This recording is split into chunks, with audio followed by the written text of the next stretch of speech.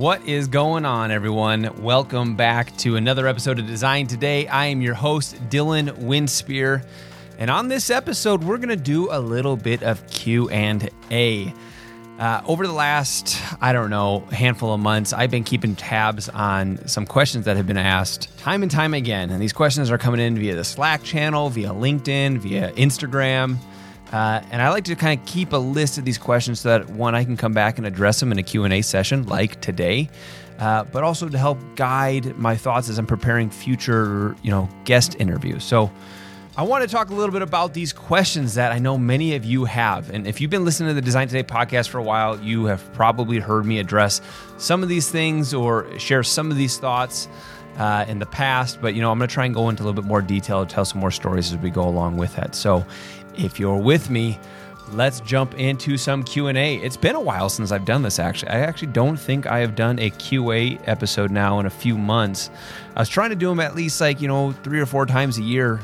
I've not really stuck to that. So here we go with the Q&A episode of Designed Today. Thanks, everyone, for joining. All right, so I've got these questions kind of broken down into different groups, talking about, breaking into the industry, maybe getting hired, some questions around just general skills or advice, the job market, and leveling up skills. So I'm going to try and maybe hit on one from each of these categories and see how that sits. So the very first question that I get fairly often is how did you start learning UX? And how did you find the right resources? To answer that question, I have to help you understand what the landscape of UX was when I got into this industry. So let's rewind 10 years ago. I was not intending to be a UX designer. I'd never even heard of UX design. And if you've been in the design industry for more than, let's say, 4 years, that's probably the case for you as well. UX was not a at-home word that it is now today. So while I was in school, I was actually studying to be a business marketer. That was what my bachelor's degree was in marketing. I was hoping to get into entrepreneurship and try out a few ideas that I had been working on throughout my college years. But I just thought that my destiny was to run a career of startups or, entrepreneurship. I thought I was going to be a serial entrepreneur. So again, before I'd ever heard about UX, this question is going into how did I start learning and how did I find the right resources? There wasn't great learning about UX and there wasn't great resources about UX. So for those of you who are just getting into UX today, I think you've got an extreme advantage to come out of the gates a lot more educated in this field than those who were doing it 10 years ago. There wasn't any formal education for us. I do credit my background in marketing as my footsteps into a career in UX. Now, what do I mean by that? In my marketing degree, I learned about principles or ideas that are now very closely related to UX design. Example, in marketing, I learned all about what A/B testing was. I learned all about what focus groups were and how to conduct focus groups and how to remove bias from focus groups. I was given a lot of opportunities to workshop focus groups. We spent a lot of times working on surveys and how to put together surveys in how to create a database of potential participants for those surveys. All those research techniques that are a part of today's UX world, I learned in my marketing degree. So early in my career, those were the types of resources that I was looking for. I was looking for marketing resources. I was looking for resources to help take your idea and bring it to life, and that was typically found in the business world. Now, that's not going to do very much for you who are trying to get into the field today. You might be, wondering what, resources are available right now, or how should someone start learning right now? Like I mentioned before, you've got such an advantage because there are so many free resources available to people who have different ways of learning. So for example, if you wanted to learn via YouTube, there's options for UX learning via YouTube, Skillshare, books, podcasts, more expensive courses. Everything is there. Free courses are there. There are so many options if you just want to start learning about the foundations or beginning principles of UX design. All you have to do is jump on Google and start doing some research.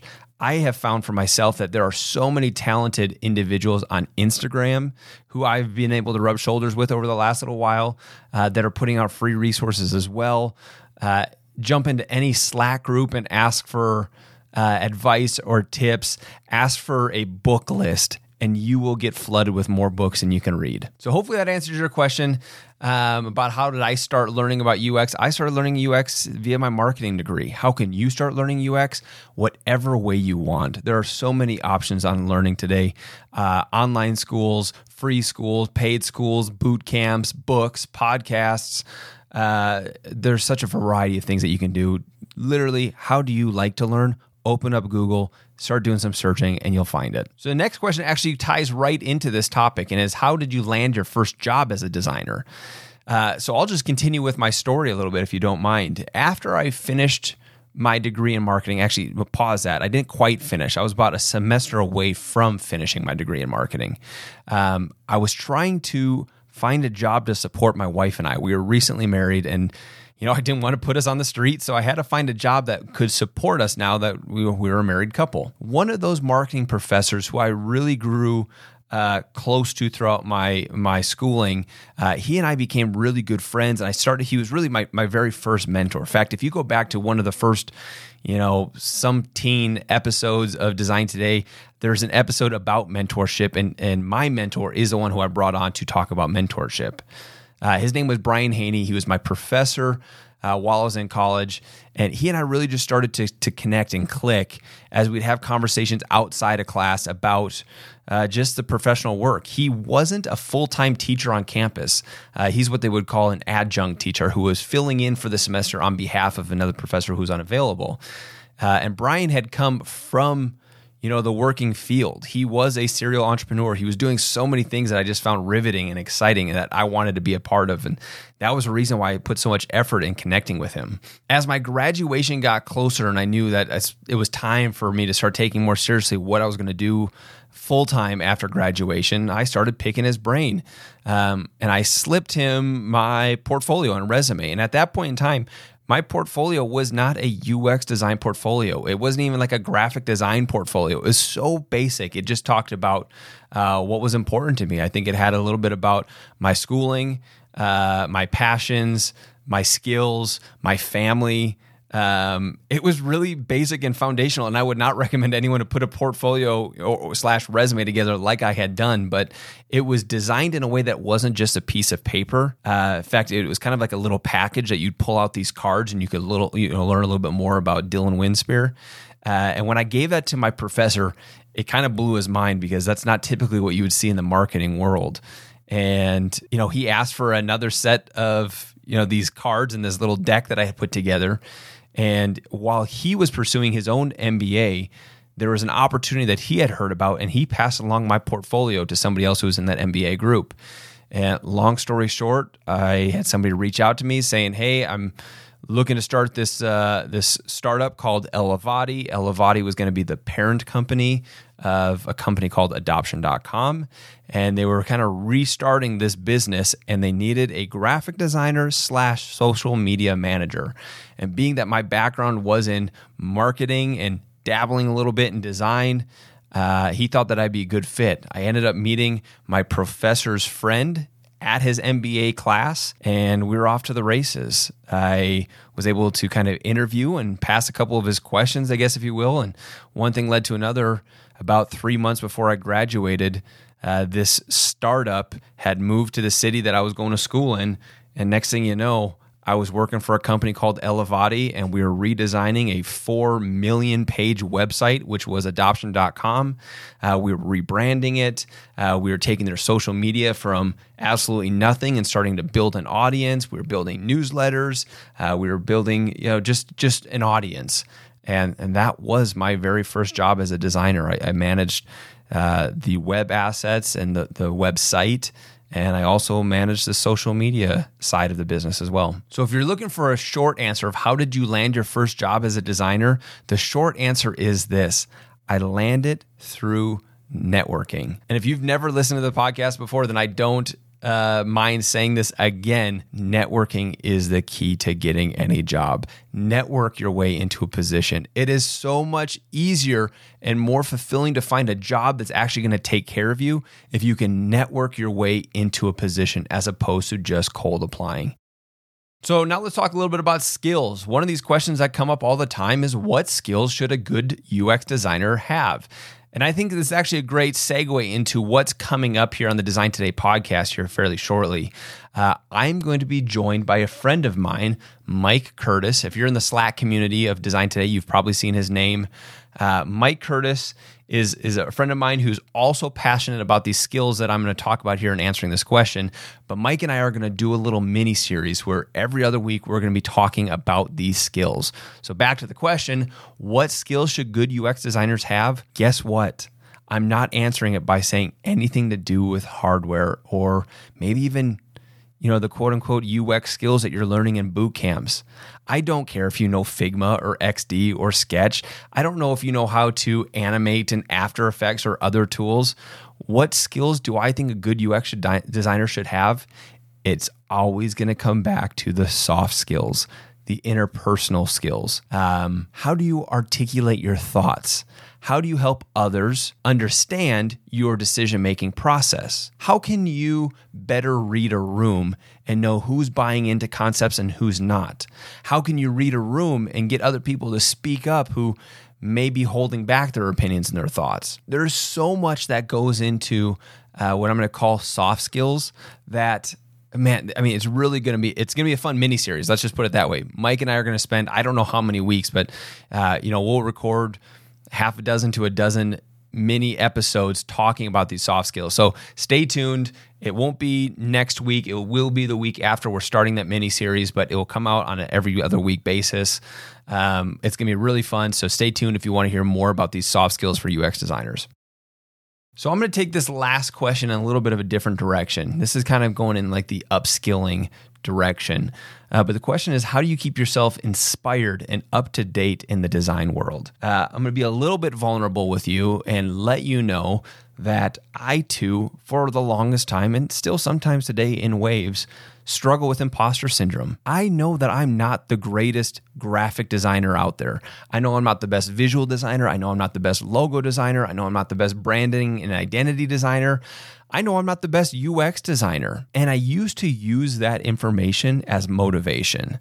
It used to be competition that drove me to be better. I would look at these other designers and I'm going like, man, he's really getting ahead. She's really doing awesome. I want to do this to mimic him or her. And, it was competition that was driving me to stay up to date or upskill. But something's changed over the last, couple years, and I wasn't really able to figure out how to articulate it until I was watching a Joe Rogan episode not too long ago. It was sometime during quarantine, a couple months back. Joe Rogan, if you're not familiar, you've been living under a rock, but Joe Rogan, comedian, probably the host of the world's most popular podcast, The Joe Rogan Experience. Joe Rogan's background is pretty interesting. Yes, he is a UFC commentator. Yes, he is a podcast host, but he actually did a lot in stand-up comedy, and he's still a stand-up comedian. This episode that I'm referring to, he had a couple fellow stand-up comedians on the show. At the very end of the show, they were just thanking him for creating this podcast that was giving a stage for comedians who may not have been able to have a stage. And I think it was very genuine. I don't think they were trying to butter him up or anything like that. I think it was a very genuine thank you for creating this platform for comedians to get attention who are struggling to get attention. And it was really just kind of a touching moment, if you will. But Joe's response to this whole thing was, again, my learning experience. He said something along the lines of, through the course of his career, he used to look at other comedians as competitors, but he's learned that the more he helps another comedian out, the more it's doing for the field in general, and it's never once hurt him. He said there's enough pie to go around for everybody. Everyone can get a slice of the pie. And I do feel a little bit more of that over the last few years, that this competition I used to think existed between me and other designers, I just don't see it anymore. And instead, I like to look at it as just kind of like a joint venture, a collaboration. I like being able to help other designers. I like being able to look at other designers, and instead of looking at them as competition, look at them as inspiration and see the cool things that they're doing and respect the cool things that they're doing. I am a huge Instagram user. I love using Instagram as a source of inspiration because more and more, you're starting to see the face behind the design. And as some of these personalities are coming out, and I've had many of them on the podcast, and I will have many more of them on the podcast here in the future, I'm inspired by just the things that they're doing and the things that they're learning, and the way that they're able to phrase some of their learnings that I've not thought of. Like, I'm just inspired by the great people who I'm able to rub shoulders with. So that's my moral of the story for you. Don't look at other people as competition. Don't compare yourself to other people and saying like, they're at a spot in their career that you're not, and they hold a better title that you wish you had. Look at them as a source of inspiration instead. Congratulate the people who are having success. There's no problem in trying to figure out what it is that's driving their success and trying to emulate that, but don't do it in a competitive perspective. Do it in a way that's going to help inspire you. I've always said that inspiration comes when you seek to be inspired. And if you're looking to be inspired by the things that are around you, other people, Mother Nature, whatever it may be, if you're seeking to be inspired, you will find inspiration. If you don't find yourself getting that inspiration, it's probably because you're looking at it just from the wrong lens. So there's my challenge to you. Seek to be inspired this week. Find some people that, whether they're on LinkedIn or Instagram or YouTube, wherever they're at, maybe it's even your coworkers already. Instead of trying to compete with them or compare yourself to them, look to be inspired by them. See what's working and try and be better and try and be more like them in whatever way is beneficial. Okay, that's going to be a wrap on today's Q&A session. Hopefully I was of benefit to you. I've got still a dozen more questions that we could have hit on, but for time reasons, we're going to stop it right there. If you ever have questions about the industry, just reach out. I am more than happy to answer whatever questions you have. Again, if it's Slack, LinkedIn, Instagram, that's typically where you can find me. If you're listening to this for the first time and you've never joined the Design Today Slack channel, join. You can get your Slack channel invite if you go to designtoday.com/community, fill out the little form. You'll be automatically on the email list, and an invite to the Slack community will be on its way. The email list is actually, it hasn't even launched yet. I've never even once sent out an email, but that will be coming soon. I hope the first email will go out this month. So go ahead and join. It's something to look forward to. But yes, again, if you've ever got questions, reach out. I am always happy to help in whatever way I can. Until next week, we'll see you later.